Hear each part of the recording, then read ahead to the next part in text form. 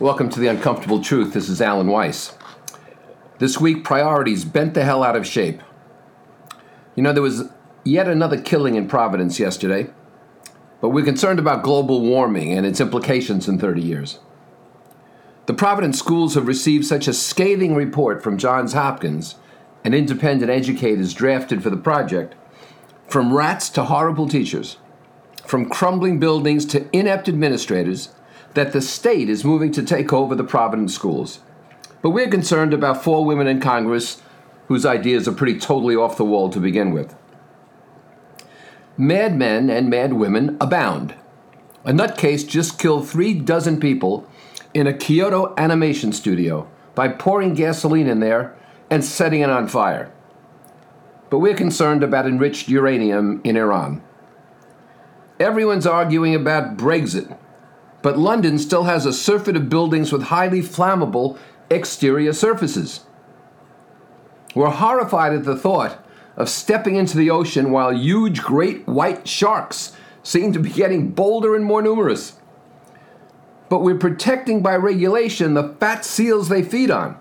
And no one has explained this to the sharks, who would disobey it anyway in order to eat.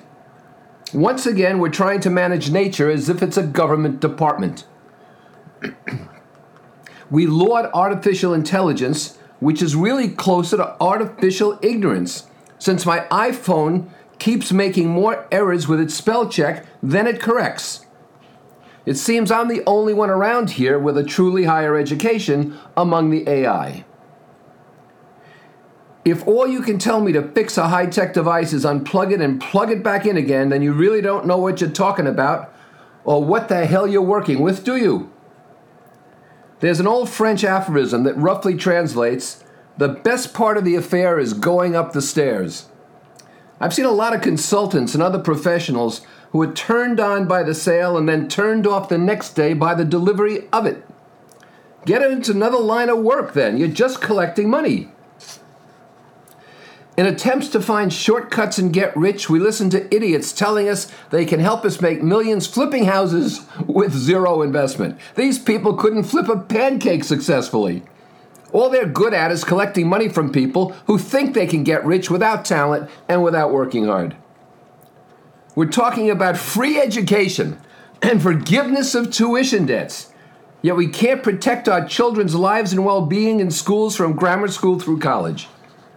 We knock ourselves out with all kinds of crazy and not at all essential food restrictions and supposed allergies, while people are dropping in the streets from opioids.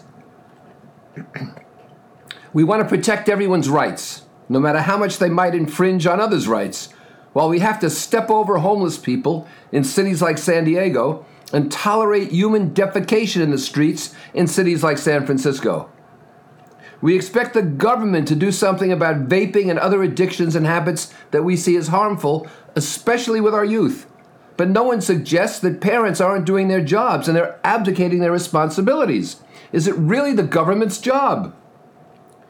We're concerned about abortion legality and morality, but not about ignorant parents who see vaccines as harmful to their kids, despite enough scientific evidence to the contrary to sink an aircraft carrier.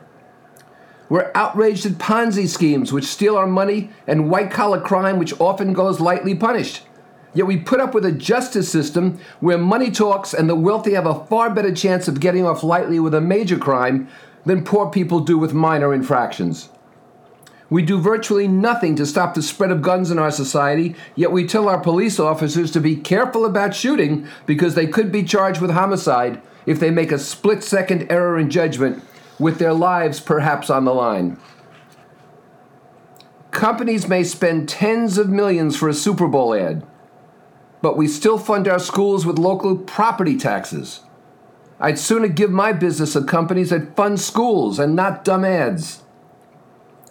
Dogs are faithful, smart, loyal, and provide unconditional love, and we should consider putting them in public office and throwing out the current unfaithful, disloyal, dumb, hating people who somehow get elected.